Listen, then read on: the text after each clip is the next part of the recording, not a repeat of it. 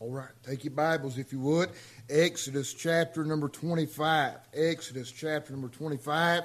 And while you're turning, let me say a few things quickly, and then we'll get right into the message. But we've dealt several weeks. In fact, if I'm not mistaken, this is message 10 on the tabernacle. This will be the 10th message on the tabernacle so far. We've covered a lot of ground. There's no way tonight I'll be able to come back and recap everything that we did in hardly any detail. But we finally made it. We've covered just about everything on the outside, covered the coverings and the walls in some detail, covered the fence, all that. We finally made it tonight into the holy place. We finally entered into the tabernacle structure itself, covered the outer court. Remember a couple of weeks ago we looked at the brazen altar, looked last week at the brazen laver, the laver of cleansing. Then this week we'll keep going with the furniture, but we've made it inside the holy place. And tonight I want to deal with the table of showbread. Now, before we get into that, I'll be honest with you, I really ought to spend at least 2, if not 3 weeks on the table of showbread, but I don't think I'm going to. I might, but I don't think I will. Just want to give you a few things tonight, but I want to show you something, and then those of you that are interested, if you want to do this, if you want to look into this, it'll be a good study for you, all right? I'm going to get you started, but more than likely I probably won't deal with it. Now, we're going to read here in just a moment about the table of showbread, the description, all that. But here's what I want you to think about. When did the table of showbread cease to be the tabernacle, of course, was what they used in the wilderness to meet with God. Once they entered into Canaan, everything was established. We know that they built the temple, which in some ways took the place of the tabernacle, but quit being a movable structure. They had a permanent structure, which was the temple. But it still had all these components to the temple. It'd be interesting to look at the tabernacle and the temple and compare the two. They're very similar in many aspects. But what I want you to see is this, that the moment that Jesus died at Calvary, blood was shed, sacrifice was made, the tabernacle or the temple ceased to be vital. You realize that the moment that Jesus died, there was no longer need for blood to be shed, bulls and goats and turtle doves and all that, because the perfect sacrifice had been given. So when Christ came and died, the table of showbread in some ways was put away. Now, there's also something that we use today. Since that time, there's another table in some aspects that we use. In fact, you're looking at it tonight. We have the Lord's Supper, isn't that right? We eat of the bread, drink of the juice, and we realize that the blood is a picture. That juice pictures the blood, and the bread pictures the body of Christ. Now, here's what I want to show you. All right, you'll have to turn 1 Corinthians chapter 11, verse number 23. Paul tells us this: "For I have received of the Lord that which also I delivered unto you, that the Lord Jesus, at the same night in which he was betrayed, took bread. When he had given thanks, he brake it and said, Take, eat, this is my body, which is broken for you. This do in remembrance of me. After the same manner also he took the cup, and when he had supped, saying, This cup is the New Testament in my blood. This do ye as oft as you drink it in remembrance of me." Now, verse 26, what I'm interested in, listen to me. Here's what Paul tells them. He said, "For as often as you eat this bread, drink this cup, you do show the Lord's death." Watch these last 3 words. "Till he come." That's interesting. Table of showbread was a practice, had a purpose, till the Lord come, shed his blood. Lord's Supper, here's what Paul said. So if you do that, you're showing the sacrifice that he made till he come. Now, we'll never Earl. God, I said I wasn't going to get into it. I'm not, but I'm going to let you study it. But when this life is over, the Lord comes back, we'll never take the Lord's Supper again. Paul said, do that till he comes. So here's what I'm asking. The Lord had a table in the wilderness. I can't say that. You just have to say what you said. The Lord had a table in the wilderness. When the Lord came and died, that done away with that. We've got a table, the Lord's Supper. When he comes and raptures the church, he comes and sets up his kingdom, do away with the Lord's Supper. Here's what I want you to look at. You ought to take some time, if you're interested, and compare table of showbread to the Lord's Supper, then find out what will take the place of that, or if something will take the place after the Lord comes, and compare the three, and it'll be a good study for you, all right? Exodus 25. Let's get into the message. Exodus 25 and verse number 23. Exodus chapter 25 and verse number 23. You don't have to stand tonight. I'll read a few verses, and we'll get into it. The Bible says in verse 23, thou shalt also make a table of shittim wood. 2 cubits shall be the length thereof, and a cubit the breadth thereof, and a cubit and a half the height thereof. Thou shalt overlay it with pure gold, and make thereunto a crown of gold round about. Thou shalt make unto it a border of an hand breadth round about. Thou shalt make a golden crown to the border thereof round about. Thou shalt make for it 4 rings of gold, and put the rings in the 4 corners that are on the 4 feet thereof. Over against the border shall the rings be for places of the staves to bear the table. Thou shalt make the staves of shittim wood, and overlay them with gold, and the table may be borne with them. Thou shalt make the dishes thereof, and spoons thereof, covers thereof, and bowls thereof, to cover withal.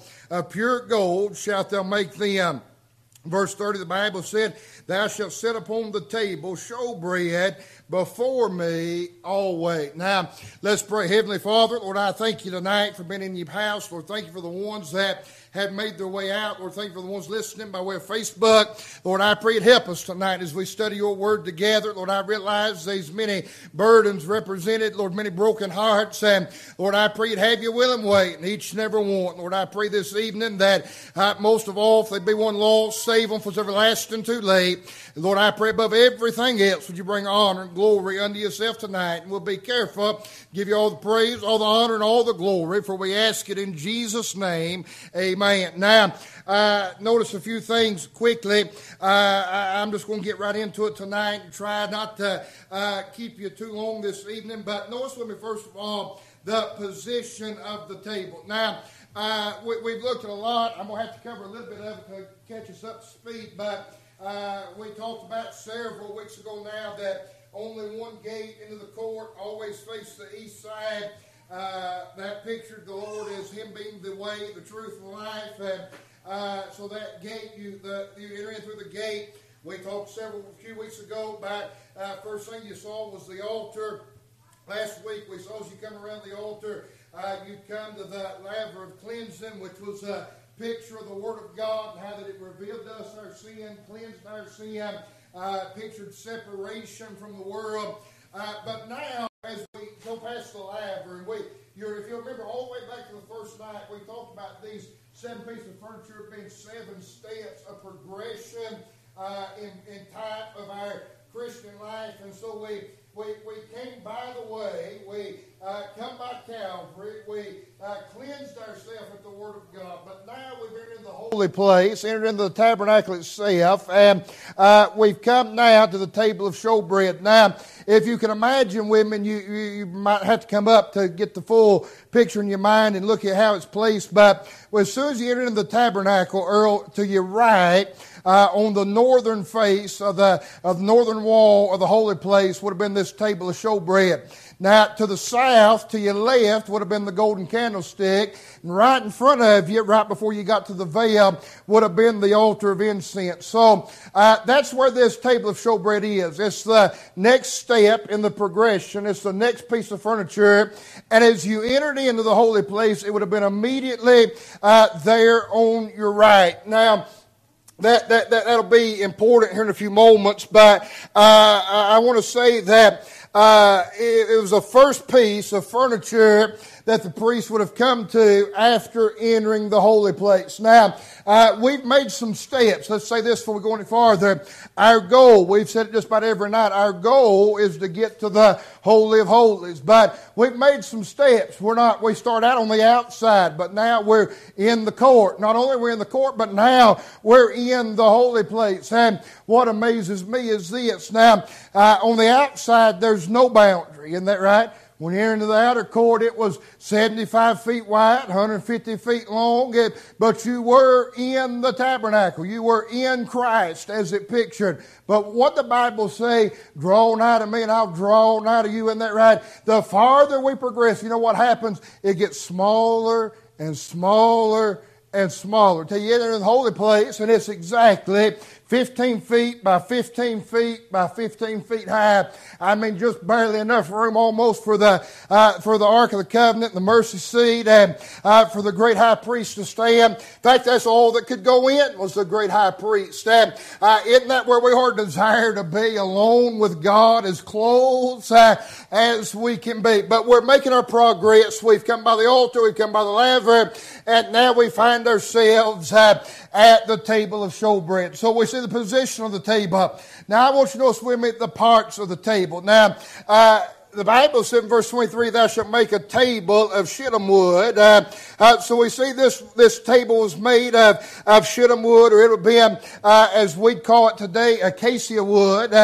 And then the Bible said that it was overlaid with pure gold. Now we've seen that several times in the tabernacle. That's what the walls are made out of. That's what the walls of the tabernacle, they were made of wood and then overlaid with the gold. And so we see that God is using several things the same. Now, you can read here in our text, the Bible said, verse number 23, 2 cubits shall be the length thereof, and a cubit the breadth thereof, and a cubit and a half the height thereof. Now, that'd work out to about 36 inches long, 18 inches wide, and 27 inches tall. So, that's the parts. That's the components, if you would. Now, what's interesting to me, I like this, and we'll get to it here in a minute. Verse 24, the Bible said, thou shalt overlay it with pure gold, make thereto a crown of gold round about it. Now, here's what he's saying. This crown of gold. That doesn't make much sense to us, but here's what he's saying. What the Lord told Moses to do was this. So I want you to make this table. I want you to make it just exactly the size I told you to. And I promise you tonight, if no other night, I'm just skimming the surface of this, all right? But he said, I want you to make it exactly the dimensions that I told you to. Make it out of wood, overlay it with pure gold. Then what he said, Kirk, was this crown that he's talking about. He said, I want you to take some molding, be what best thing I know to describe it to you. And I want you to lay it all the way around the edge and make a crown on that table. What it was for was this, if you can imagine, this evening that we had some bread laid on here. Now remember, it's portable. We're going to talk about that here in just a minute, that they had those rings and staves. And the Bible said in verse 30, watch what the Lord said there. He said, and thou shalt set upon the table showbread before me always. What he said, John, was there's going to be bread on that table always. Never a time there's not bread. Now, you just imagine if we had bread on that table and we said, all right, we're going to pick this table up and move it down to the fellowship hall, whatever you want to think about. And we all picked it up and started, what's going to happen? It's going to fall off. Isn't that right? So what the Lord said was, he said, you put some mold and a crown is what he called it around that table, and it kept that bread in place. God help me so it wouldn't fall off and get defiled as they were moving around. Isn't that right? So it's got this crown, this molding, if you would, round about it. Now, let me say this, 12 loaves of bread, we'll get to that later, were placed on the table. On each side of the table were 2 golden rings. Bars, or the Bible called them staves, made of wood and overlaid with gold, passed through the rings, making the table portable and allowed it to be carried when the children of Israel were on the move. Now, on the table were 12 loaves of bread, which were to be placed specifically. The Lord gave instruction from 12 loaves of bread, and I'd like to get in the significance of that and all that means, but I don't have time. But you can study that out yourself. But 12 loaves of bread, they were to be placed, Earl, in 2 rows of 6. That's how God instructed them to be laid out. Every minute detail. I hope by the time, I know it probably didn't sink in quite as much last week, but I hope by the time we get done that you understand understand how significant it is that brazen laver had no dimensions. God gives specific detail about every single thing. But when it comes to the brazen laver, he didn't tell us how big. That's amazing to me that God would do that. But he told me to lay out 12 loaves of bread, 12 pieces of showbread, 2 rows of 6. Now, watch this. So we see the position of the table, see the parts of the table. Now, let's notice the purpose of the table. Hayden was picking on me a while ago. He come up here and looked at my outline. I had it laying here, and he said, let me guess. He picked up, I got about 4 pages. He picked it up, and he hit up the first 3, and he said, let me guess, this is introduction. This little half page is the message. And he don't realize it, but he's just about right. I'm going to be honest. He really is. But notice the purpose of the table. Now, the table was vital to the priest. Everything else we've looked at so far has been important to the priest, but it's also been important to the people. The priests made sacrifice for themselves at the altar, but they also made sacrifice for the people. The priests cleansed themselves at the laver, but they did that to be able to make sacrifice for the people. But when you come to the table of showbread, it's important for the priest. I mean, it's vitally important for the priest. It's here that they were strengthened and sustained. It was this table of showbread that the priests themselves got their food from. Now, I told you a minute ago, there's no time, if you can imagine. We talked several times, we'll talk about tonight as well. No chair in the tabernacle. No time to sit down. Sacrifice always needing to be made. I was thinking yesterday, I guess it was, Kendra was helping me. We was doing some work for her grandpa, and she looked at me and said, don't you think it's about time to go get lunch? And I said, no. I said, well, if we'll just hurry up and get done. I said, we'll be done here in about an hour. And she said, well, I'm getting hungry. And I said, well, let's just go ahead and get done. Well, I'm getting hungry. And I said, well, let's just get done. And she said, well, let's go eat lunch when we come back. And I said, it'll be hotter when we get back than it is now. Let's just get done. And finally, we talked her into it. But I was thinking about that. Kirk, there's never a time that the priest said, well, let's run down here to Burger King and get us a sandwich. No, they didn't have time. I mean, they didn't have Burger King, but they didn't have time to go and stop and eat. So what the Lord did was He provided on this table of showbread, and as they were ministering, as they were serving, as they were worshiping, it was a place that they could come together and fellowship together as they got what they needed to be able to continue to serve the Lord. I mean, it's not easy work. It's easy for us to talk about, but you imagine bringing in an ox and having to slay that thing and having to sacrifice and get it up on the altar. I mean, it wouldn't have been a small task. They needed strength and they needed substance. And so the Lord gave them this table of showbread, and it was vitally important to the priests. Now, let's talk about that just a little bit. That every day as they working and serving in the tabernacle, they could come around this table and they could eat together, worship together, and fellowship together. So we see the purpose of the table. But then I want you to notice with me the provision of the table, and I'm going to preach, all right? Now, some of you ladies ought to understand this.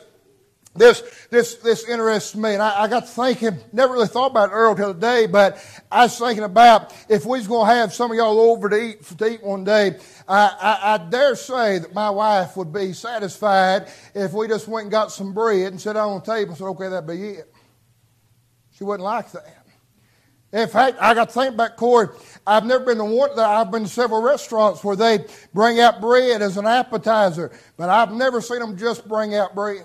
They'll bring out butter. They'll bring out, bless God, they go to Texas Roadhouse, they'll bring out that cinnamon. God, hit me. Oh, man. But they never just bring out that bread. There's always some kind of spread. There's always something else to go with it. Them old-timers, my grandpa and his brothers and sisters, they won't eat a meal unless they've got bread, but they don't want to just sit there and eat bread. They want bread with something else. But what's interesting to me about the provision of this tabernacle, or this table, God give it to them to supply what they needed, but the only food that was on it was bread. No spread, no condiment, no nothing at all. No nuts, no pickles, nothing, just bread. That's all that was there, was just bread. And you and I, that seems so meager, that seems so humble, that just doesn't seem appetizing at all. And that'll all be important right here in just a minute too. Just bear with me, okay? I'm going to lay out all the groundwork and I'm going to preach it, okay? So we say the provision of the table. Now, let me just say this about that.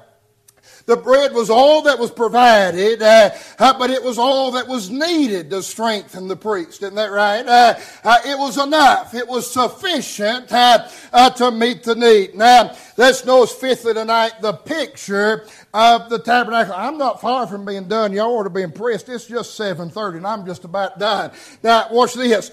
Notice with me the picture of the table. Now, two things we've got to look at. We've got this table of showbread, then we've got the bread, okay? So I'm going to look at the table itself, and then we'll look at the bread as well. Now, everything in the tabernacle we've looked at, some way pictures Christ. Everything has. The table's no different. It pictures Christ. Now, let's just break it down. In the shittim wood, we see his humanity. That's been the same throughout the whole tabernacle. That wood is easily burned. That wood is easily broken and all those things. But what the Lord did was he took that humanity and then he overlaid it with deity. Now, what a picture of Christ that is. He took the wood and overlaid it with gold and took the humanity of Christ and overlaid it with deity. And what he was telling us is this: the lesson is that while he took on a robe of flesh and while he manifested himself in the flesh, there was never a time, John, that he quit being God. He was always God. He always has been God. He is God and he always will be. Isn't that right? Thank God for his humanity. But what the Lord was saying was, I'm thankful tonight for his humanity. I'm thankful that he took on a robe of flesh. I'm thankful that he lived among sinful men. I'm thankful that he carried a cross up Golgotha's hill. But what the Lord was saying was, don't ever forget that he is deity. He is the God of all gods. He is the King of kings and the Lord of lords. It's wrapped in gold. Isn't that right? So in the wood we see his humanity. In the gold we see his deity. But what about that golden crown around the edges? Thank God we see his protection and preservation. What the Lord was telling us was now that bread is what the priests needed. Isn't that right? They needed the bread. And the Lord said, what I'm going to do is I'm going to take this golden mold and this golden crown, if you would. I'm going to place it around the table to keep what you need where you can get it.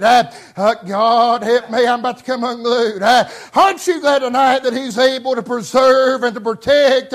I'm not just talking about the soul of the believer, but I'm glad, thank God, that you realize from Genesis 3:15 that Satan has been at constant battle to defeat the seed of the woman. That's right, friend. You know why that? Do you know why? Listen to me. You know why that?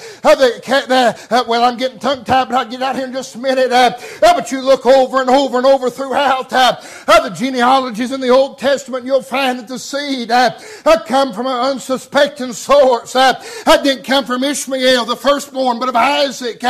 Is that right? It didn't come from Cain after he slew Abel, but rather it came from Seth.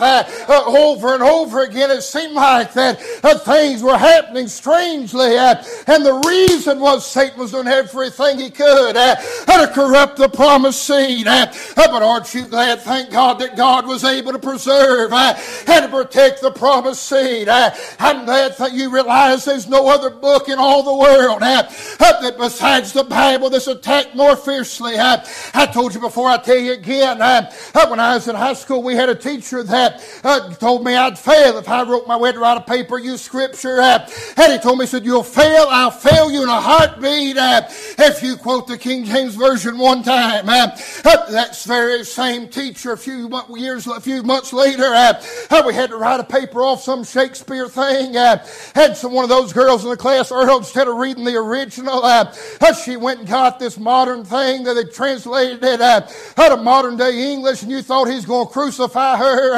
And said if she had any intellect in her brain at all, she ought to be able to understand the way Shakespeare wrote it. I just couldn't help myself. I had to pipe up and say, if you had any brain in your head at all, you ought to be able to understand the way that God wrote it. Isn't that right? But listen to me well. That Bible's been more attacked than any other book. But aren't you glad tonight that God's able to protect and preserve His Word? That which we needed, He protected and preserved for us. Isn't that right? Watch this.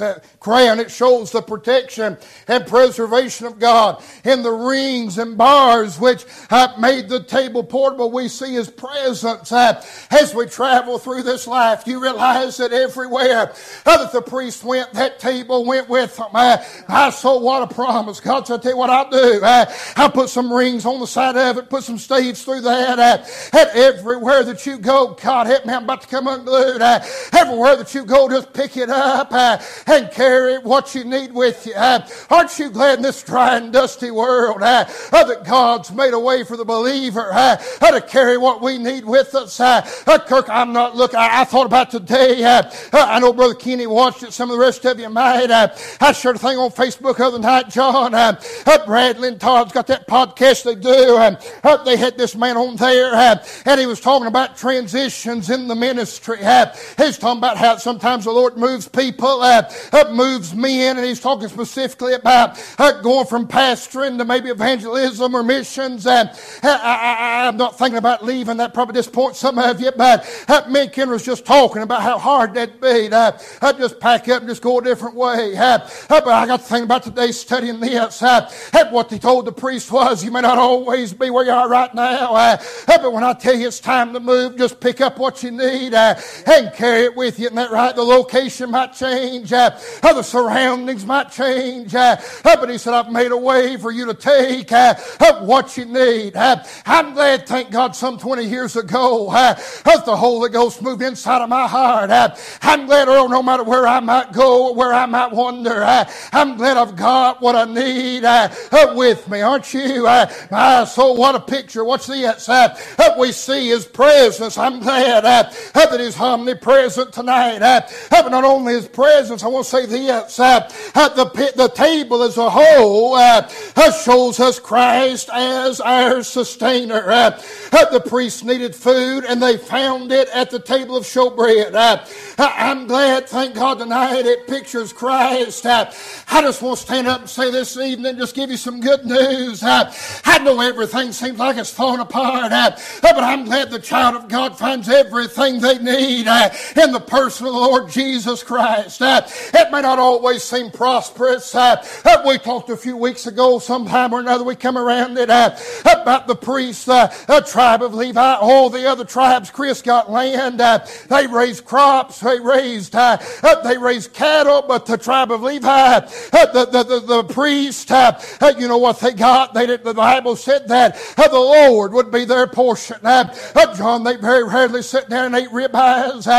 They didn't walk outside and look at an acre of corn and think about how good the Lord had been. It may not have seemed prosperous all the time, but I'll tell you this, when the drought come, they still had bread.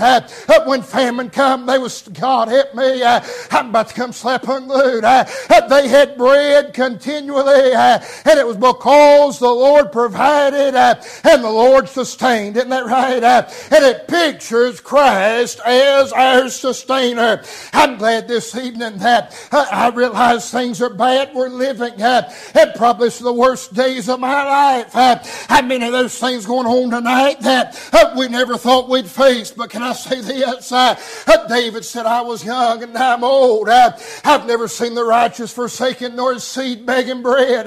I'm glad I found what I needed in Christ. Despite what happens in the world, He is enough this evening. Isn't that right?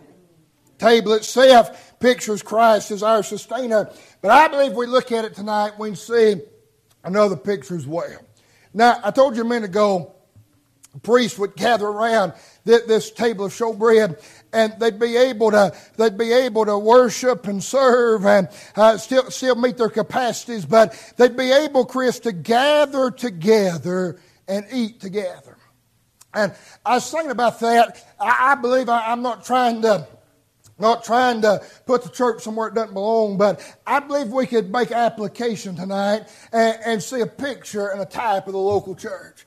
Now you say, preacher, what do you mean? Watch this.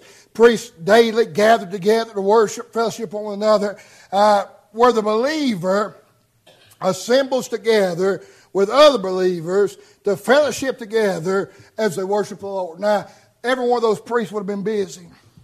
But there'd come a time that they'd come together because they needed to be refreshed. Are y'all getting that? They needed to be strengthened.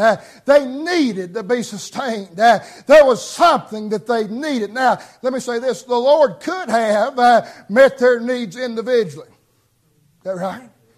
But what He did was He made a place, a table, to which they could come together, eat together, and fellowship one with another. Now, let me say this. I talked to a man several years ago. And I was talking to him. I asked him if he had been saved. He told me he had.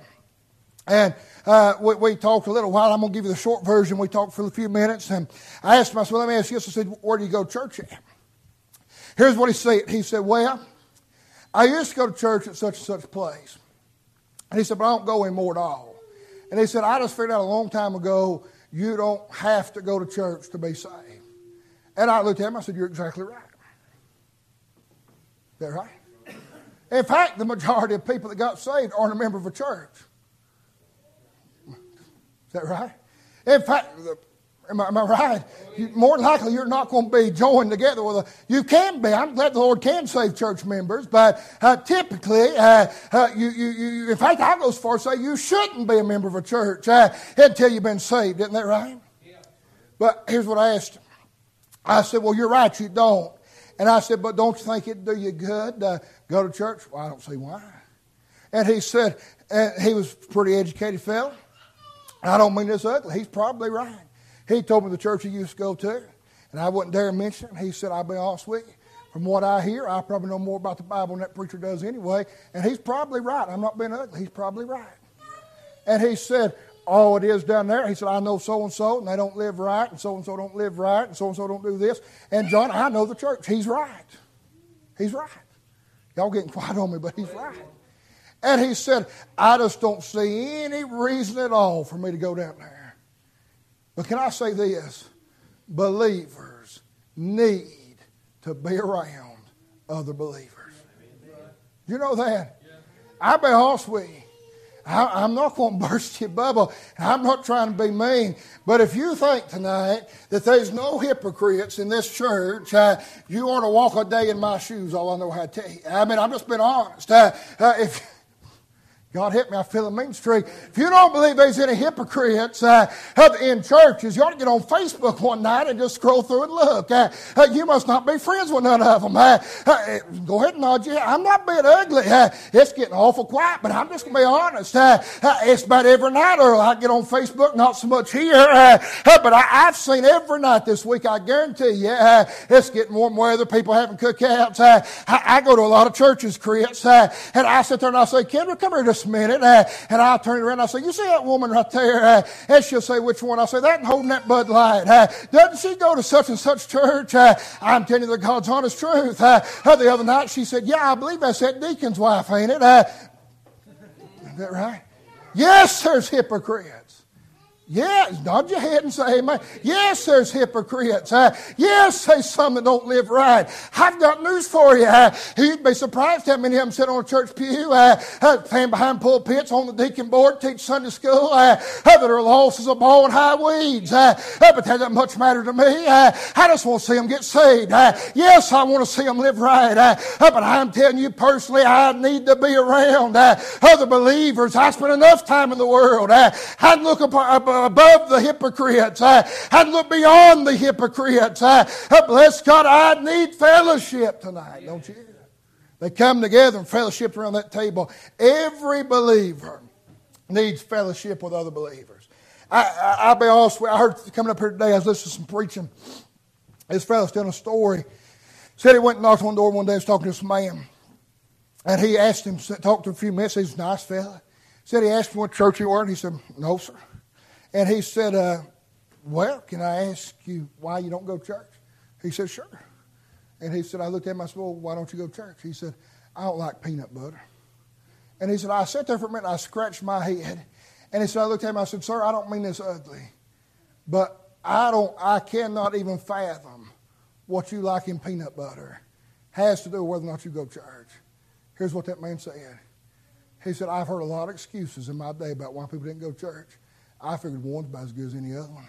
Is that right? I mean, at least he was honest. Listen to me. I've heard people say, well, so-and-so did this. So-and-so did that. I've got news for you, and I'm moving on. You stick around church long enough, somebody's going to hurt your feelings. You stick around church long enough, somebody's going to say the wrong thing. You stick around church long enough, somebody's going to do the wrong thing, say the wrong thing. That same preacher I was listening to later on in the message, he said this.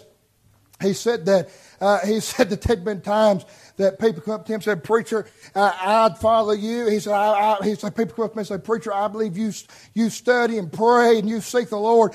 I'd follow you to the end of the world if you said that's what God said to do. He said, all that went real good till I did something they didn't think we ought to do. Is that right? Sooner or later, I'm not going to do what you think I ought to do. And I've got news for you. Sooner or later, you're going to do what I think you ought not to do. Is that right? Sooner or later, I'm going to say something to hurt your feelings. Corey, if me and you stay in the same church, and I probably done said something to hurt your feelings. If I did, I'm sorry. But if we stay in here long enough, let's just say we're both here the next 20 years. Sooner or later, you're going to hurt my feelings, and sooner or later, I'm going to hurt your feelings. Go ahead and nod your head. Let's just be honest. Everybody's going to hurt everybody's feelings at some point or another. But instead of getting out of church, and instead of doing all those things and coming up with excuses, it's time we just realized we need each other. Amen, isn't that right? You know what I figured out a long time ago, and I'm just being honest. There's been a lot of times somebody's hurt my feelings. But I sat down one day, Ron, and really got to thinking about it. And I thought there's been a lot more times, I'll pick on Ron. I ain't never hurt my feelings, but let's just say that he did. Let's just say he hurt my feelings tonight. You know what happens? I forget about all them times he's been a help to me. I forget about all them times he's been a blessing. I forget about all them times he come out and said something to encourage me. And all I focus on was, can you believe that he said that? But you know what? I'd be foolish to let one thing you said get me out of church and get mad and discouraged, because there's been a lot more he's done to encourage me and help me. And isn't that right? We need one another. That table's where they come together to fellowship one with another and get what they needed. You realize that's what the house of God is? It's a time we can come together and fellowship one with another as we feast on the Word of God and get what we need to continue to worship and continue to serve and continue to do what we've been called to do. Now, let me say this. Every believer needs every born-again believer needs fellowship with other believers. That's why it's important to be joined to a local church. We need that this evening. So to see the table, it pictures Christ as our sustainer. I believe we can see a picture of the local church. But then let's look at the bread quickly. Now, the bread was placed on the table. Once again, 12 loaves, 2 rows of 6. Now, said a minute ago, only food on the table was the bread. Now, one thing that's interesting is this bread, Chris, was when they made this bread, what they do is this. It'd have frankincense baked in with it, give it some flavor. It was flavored with frankincense. Now, it's not that hard of a stretch. Everything pictures the Lord. It ought not be that hard of a stretch to see that the bread does. John 6, verse 35, Jesus said this, I am the bread of life. He that cometh to me shall never hunger. He that believeth on me shall never thirst. So, of course, this bread pictures Christ. The food of the believer. And that priest becomes a believer. Remember we talked about in the New Testament, the Bible said that he hath made us kings and priests. And that's the reason we're able to enter into Christ. It's a type of the tabernacle. We become the New Testament priest. The priests needed that bread. It was reserved for the priest. And it was flavored with this frankincense. So the priest has entered in. He's able to eat this bread. And the Bible said, Jesus said, I am the bread of life. The Bible said, he that cometh to me shall never hunger. He that believeth on me shall never thirst. So bread pictures Christ. The food of the believer is the Word. Now, you said, preacher, I thought you said it pictures Christ. Well, it does. It pictures both the living Word and the written Word. Now, we realize we've got the written Word in our hand. Is that not? Now, I'm not trying to be funny. I just want to make sure you're with me. You go home this evening, somebody may already have. You eat supper. You're going to take whatever it is. You're going to take it. You're going to put it in your mouth, and you're going to consume it. You're going to ingest it. Is that right? Do you realize when you open up this Bible, you're taking the Word of God and ingesting it through your eye? Isn't that right? You're ingesting it. And so it's the written Word. But it's also the living Word. The Bible said in John 1, chapter 1, verse 14, and the Word was made flesh and dwelt. We're talking about the living Word. He was the living Word. You know what amazes me? John 6:35, when he said, I am the bread of life.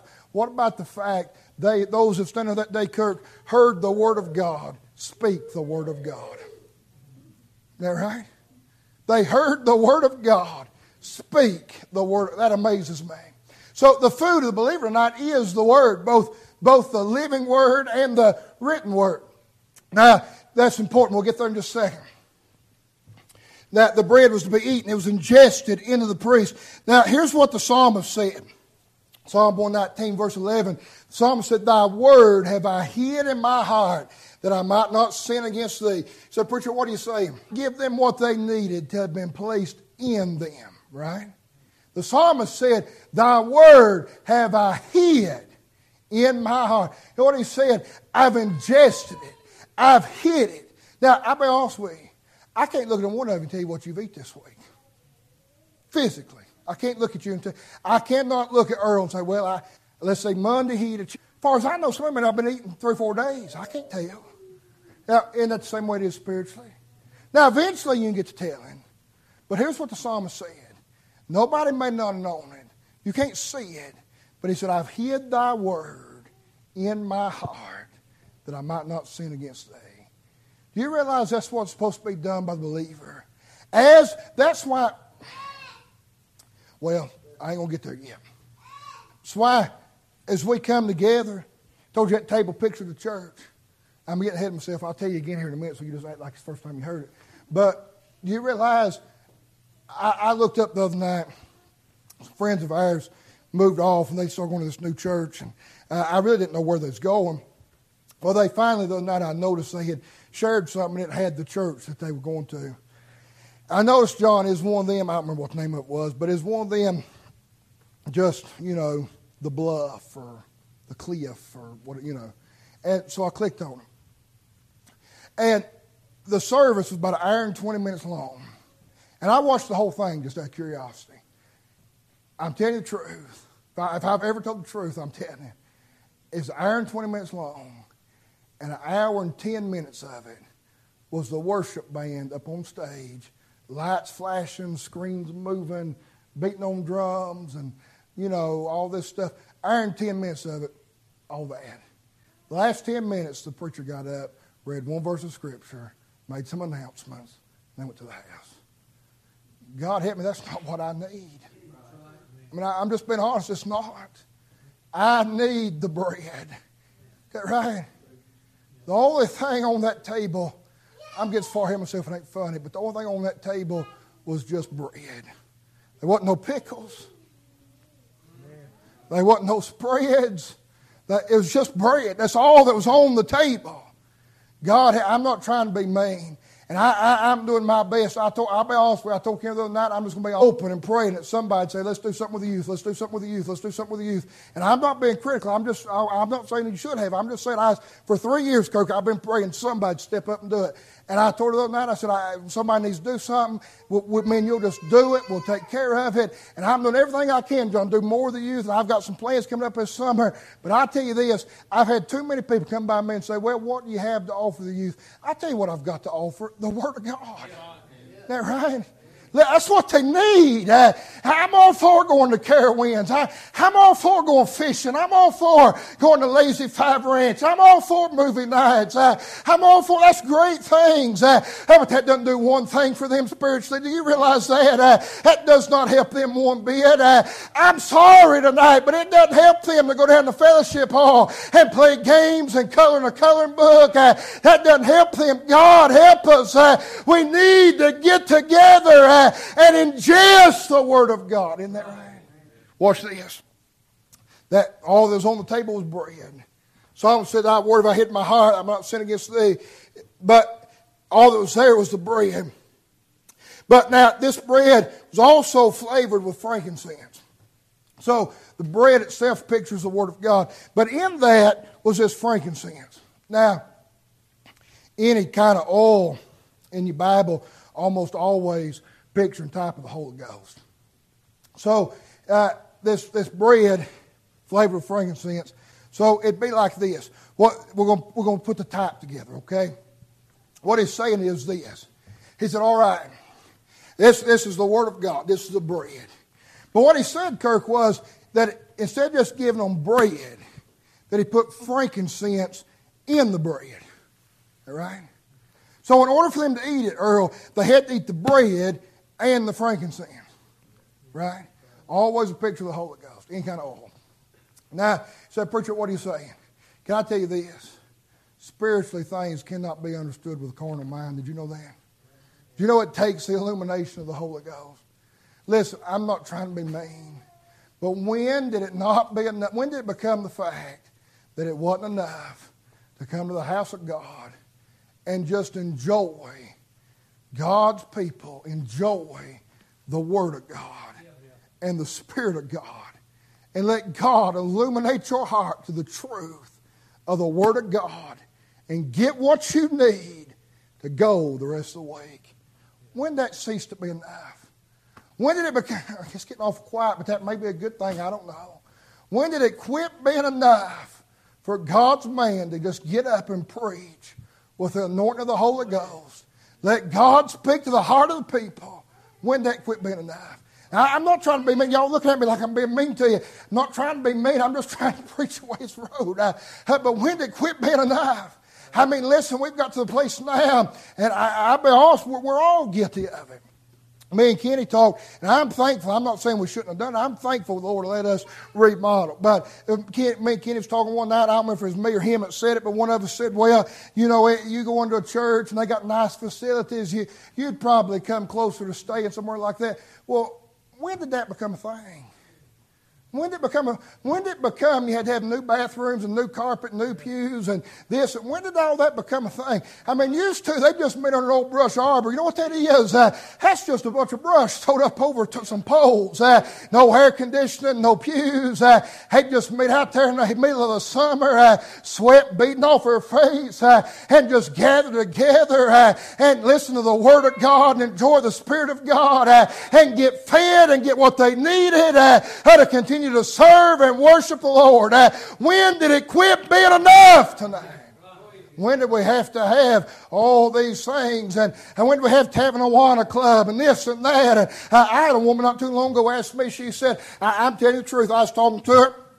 And we was on vacation. It wasn't the last time we went, I guess. And I was talking to this man and woman, and they had some youngins running around. I was waiting on Kendra to get out of the store, and I was talking to her, and come find out she didn't live too far from here.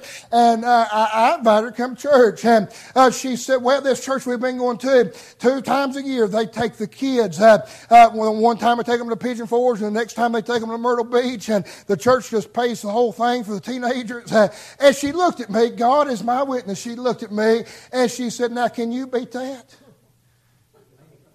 And I thought, when did it become a job interview? I mean, when did it become a fact? And you say, preacher, what'd you say? I was real nice to her. And I looked at her and I said, I sure can. And she said, you can? I said, yes, ma'am.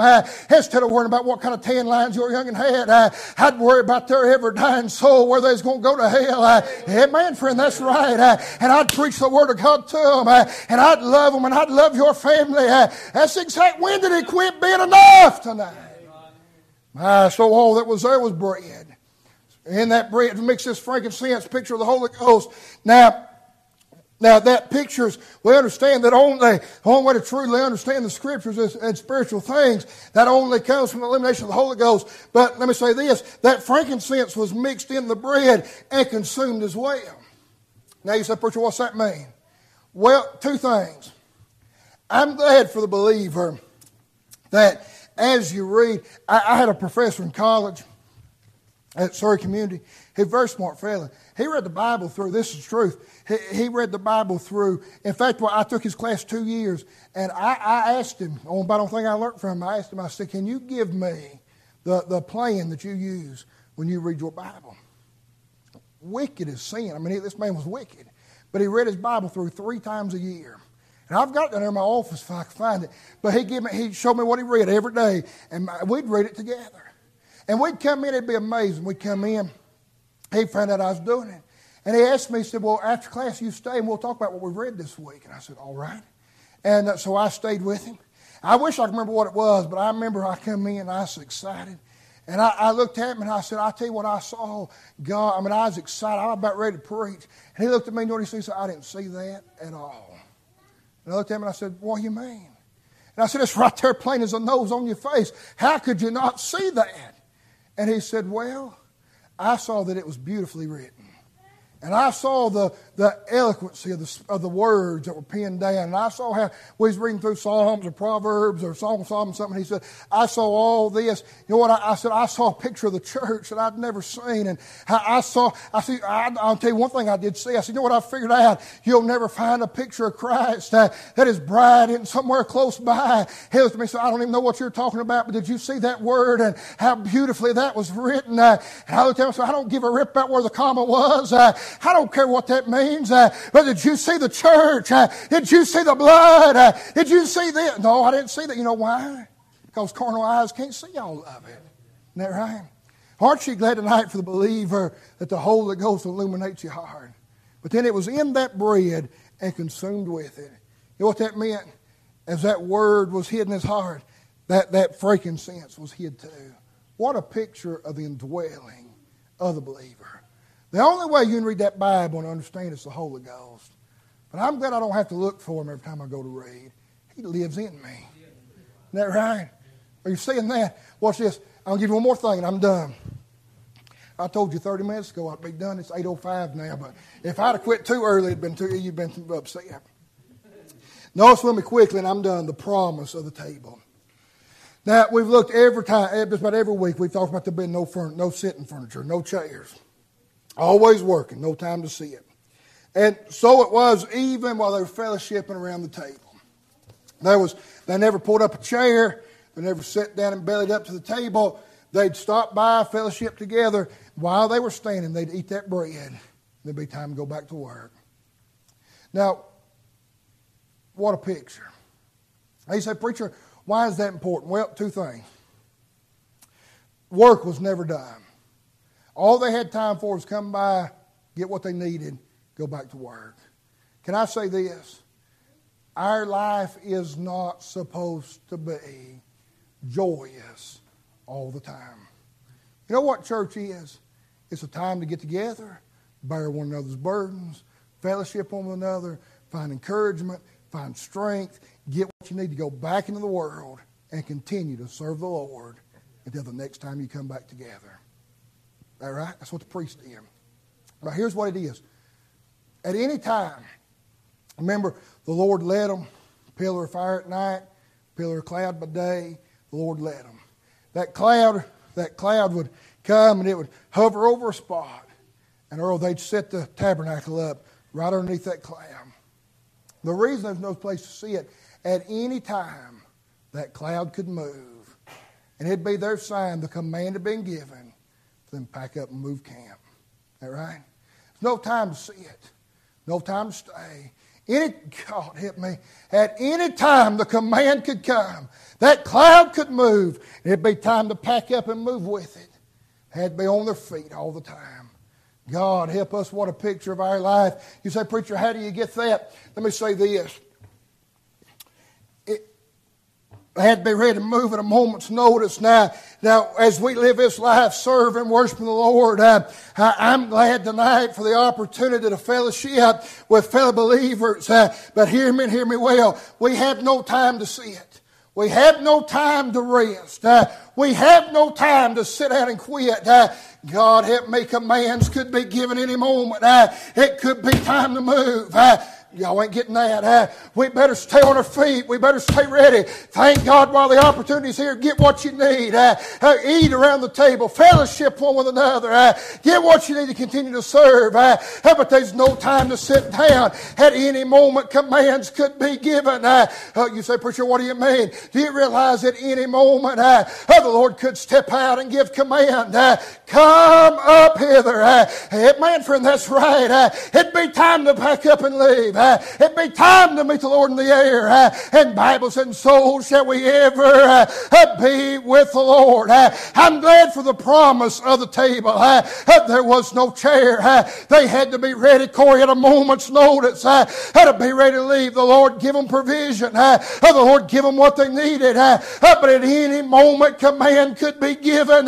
It'd be time to move. I don't know about you, but that thrills my soul. I'm glad He's given me what I need. I'm glad that I found what I need in Christ. I'm glad for my church family. I'm glad for a place to come sit down and eat and fellowship around the Word of God. But it does something in my heart and my soul. To get to think about it, any moment command could be given. And it could be time to move. Oh, y'all ain't getting that. That thrills my soul this evening. What a promise of the table. Any moment that command could be given to move. You say, preacher, what are you saying? When I ask you this, and I'm done. Right here. Fellas, you come on, give a song of invitation.